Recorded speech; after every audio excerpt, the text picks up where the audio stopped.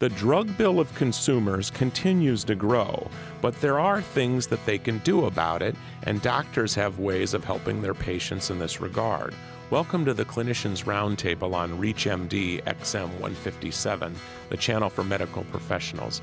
I'm Bruce Japsen, the healthcare reporter at the Chicago Tribune, and with me today is Dr. Devon Herrick, Senior Fellow at the National Center for Policy Analysis. Dr. Herrick is a healthcare economist specializing in such issues as empowering patients, smart shopping for prescriptions, internet-based medicine, consumer-driven healthcare, and innovation among medical care providers. He has been quoted widely in the media. He has also contributed his own articles as contributing editor of Healthcare News, and his work has also appeared in Business Economics, Health Insurance Underwriter, Washington Times, and the Journal of American Physicians and Surgeons. He joins us today from National Center for Policy Analysis's office in Dallas, Texas. Dr. Devon Herrick, welcome to ReachMD XM 157, the channel for medical professionals. Well, thanks, Bruce. It's good to be on your show. Well, Americans spent nearly $300 billion on prescription medicines and over-the-counter drug remedies last year. And you are someone who advises people on how to deal with this. Are there some new approaches in dealing with these costs and in navigating doctors and their patients through this? Oh, absolutely. In the past, people oftentimes just really never gave it a second thought. They would get a prescription, go to the most convenient pharmacy, fill it, and they would have sticker shock. And they were just amazed, well, why did this cost so much? But yet the patients never bothered to ask their doctor, how much does this drug cost? What else is out there? And they never bothered to even compare prices among different pharmacies in their neighborhood. And is this trend being fueled for, let's say, for the folks who have health insurance by the fact that every year during open enrollment, you open up your paperwork or you go online and find out the copays are higher, co-insurance, the insurance just doesn't cover as much? Oh, absolutely. That was precisely the problem in the past was people thought a drug cost, $10, $15, or $25. Well, of course, a name brand drug probably costs close to $125. And then, of course, that comes out of, your health insurance premiums indirectly, so they go up every year. But yet when people realize, and there's also a lot of firms are beginning to give their workers online tools to help them understand what else is out there that might be similar to that $125 prescription that may be on Walmart's $4 list. And what are these tools? Walk us through some of these, if you will, because a lot of people might not be familiar with them, or if from the consumer standpoint, but also from the physician standpoint, they're busy seeing patients all day, and they might not know what to tell their patients in regard to what's available to help them get to some cheaper drug costs. Well, the first step you can take to lower your drug cost is the one you take at your physician's office. If your physician walks over to the supply closet, pulls out a free sample, well, that is not an inexpensive drug. That is a sample, a name brand drug that the drug maker wants to promote. And so when you go to get that one refilled, that will be a costly prescription. That would be a good time to talk to your doctor and say, okay, this is a sample. I realize it's probably under patent protection. Might you also give me a prescription so I could sample a low-cost generic to see how that might work? But some of the techniques that I advise people, first off, is talk to your doctor. Ask your doctor questions. But compare prices. Just because one pharmacy charges one price for a drug does not mean it's the same price at even the same pharmacy chain across town. Of course, therapeutic substitution. For every given condition, there's a variety of drugs to treat that condition, and the prices can vary substantially. And one you've probably heard about, besides, of course, generic substitution, but also buying double-strength pills and splitting them in half, because typically the cost for a prescription is the same regardless of the dose.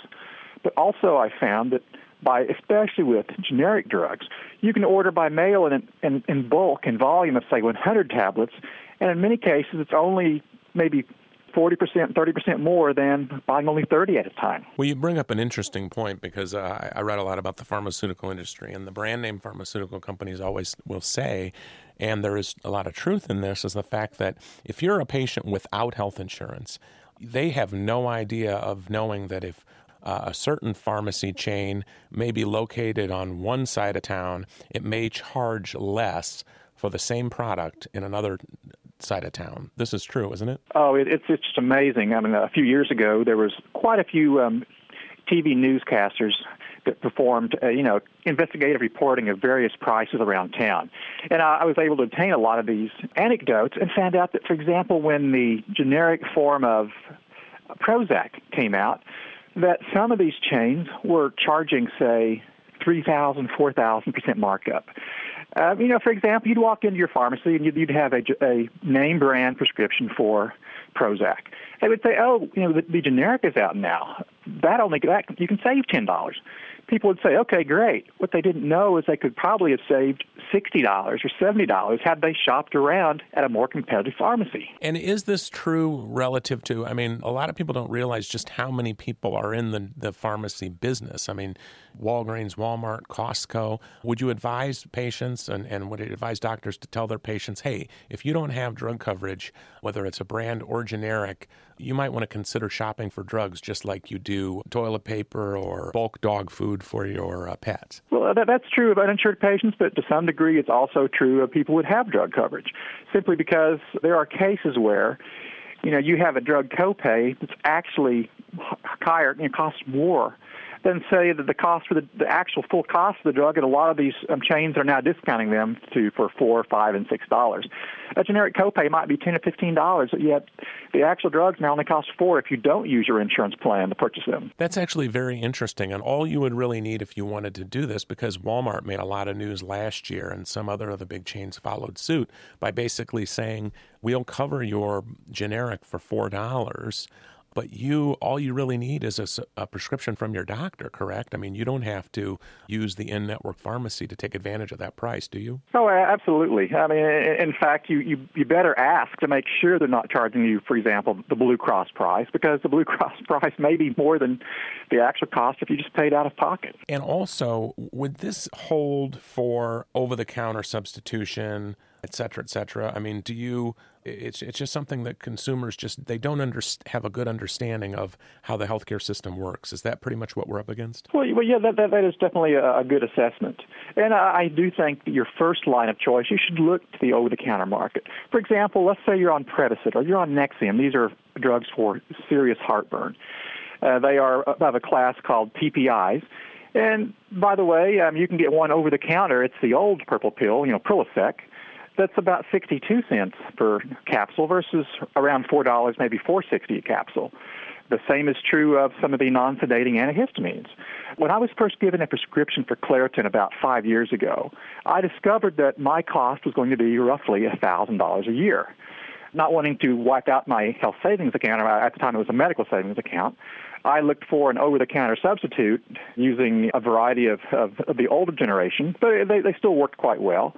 But now you have a lot of examples like loratadine, which you can get almost a year's supply for $20 at Sam's, or even the generic for Zyterg, which is like $35 for a year's supply, versus $1,000 for the prescription drug. Well, if you're just joining us, or even if you're new to our channel, you're listening to the Clinicians Roundtable on ReachMD XM 157, the channel for medical professionals. I'm Bruce Japsen, the healthcare reporter with the Chicago Tribune. I'm your host, and joining me today is Dr. Devon Herrick, who's a healthcare economist with the National Center for Policy Analysis. He joins us from Dallas, Texas, and we're talking about consumers, doctors, and drugs, effectively, and about how there's $300 billion spent, but Dr. Herrick is walking us through ways in which consumers can save, and their doctors should know about, ways they can save money on brand and generic drugs alike. And Dr. Herrick, consumers can reduce the cost by a lot of money. Can you tell us a little bit about some of these techniques and how much money they can save? Well, for example, I did a case study on the drug Mevacor. This is a beta blocker, and it's very, very common among senior citizens. I want to say it's in the top 10 or 15 drugs taken by seniors. If your doctor prescribes Mevacor, it's a name brand drug, you could easily spend between $500 to $600 per year on that drug. But by merely asking for the generic form, atenolol, you can cut that, really by more than half. But I also found that if you ask your physician, can I get this in double-strength tablets so I can then split in half? And can I get you to prescribe 100 tablets at a time? That is essentially a 6-month supply of this drug. But yet when you do that on an annual basis, and use a highly competitive mail-order pharmacy, you can cut your annual cost down to about $25, maybe $30. So that's a 95% savings. That is a lot of money. And I think there are also a lot of retailers getting into programs beyond just simply trying to be the in-network provider of prescriptions for consumers. I mean, more and more retailers are getting into their own drug programs, aren't they? Well, yes, and it's become very, very competitive. Ever since Walmart announced their $4 prescriptions, you had Target and others offering to match that or rolling out their own programs. So if you look at the increase in the cost of drugs last year, it was actually very, very moderate compared to years in the past. So luckily, our drug market is becoming more competitive, and that's even true of the name brand drugs that are now competing with the low-cost generics.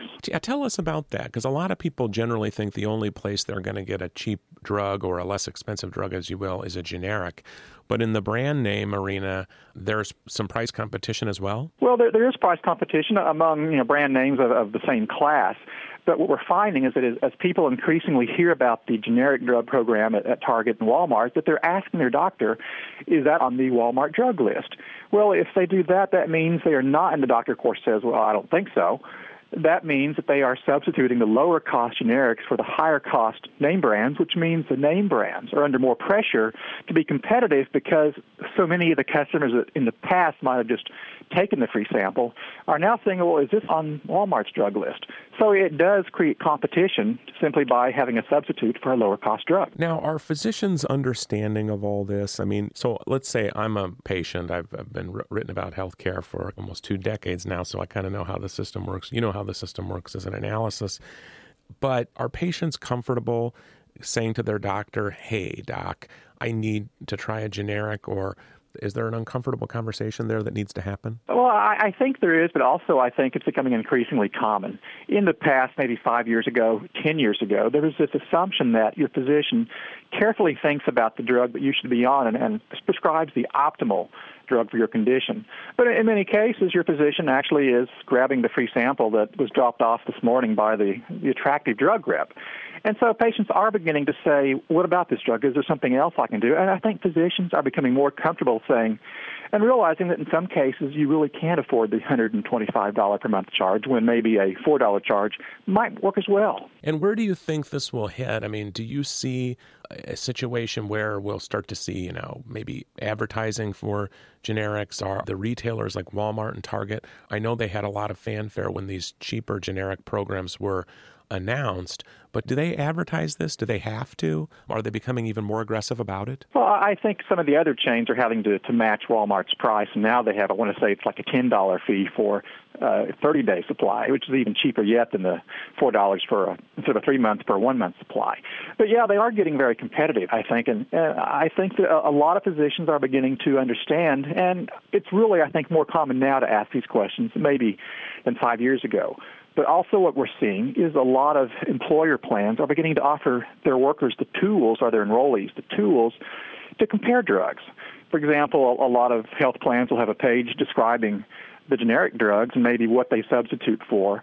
But there's a firm called DestinationRx.com that has a tool, RExaminer.com, designed by cardiologists that literally lets you plug in what drug you're on, how many times per day, what's the milligram, and it creates a report that you can print out and then take to your doctor, and that initiates a discussion of, here are some substitutes.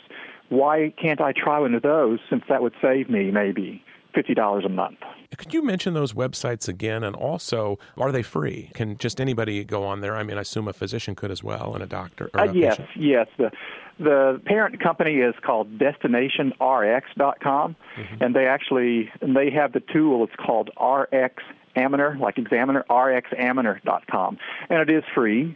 I've used it a lot as just a comparison tool for my research, where I want to go online and see what does one drug cost compared to another, or what does one drug substitute for another. I'd like to thank Dr. Devon Herrick, who has been our guest. He is with the National Center for Policy Analysis, and we've been talking about the $300 billion drug industry and how patients can find out about better ways to navigate this expensive and costly system and how doctors can help them. I'm Bruce Japsen of the Chicago Tribune. I've been your host, and we'd like to thank you for listening to ReachMD XM 157, the channel for medical professionals. If you have comments or suggestions about today's show, please call us at 888-MD XM 157, and I'd like to thank you today for listening.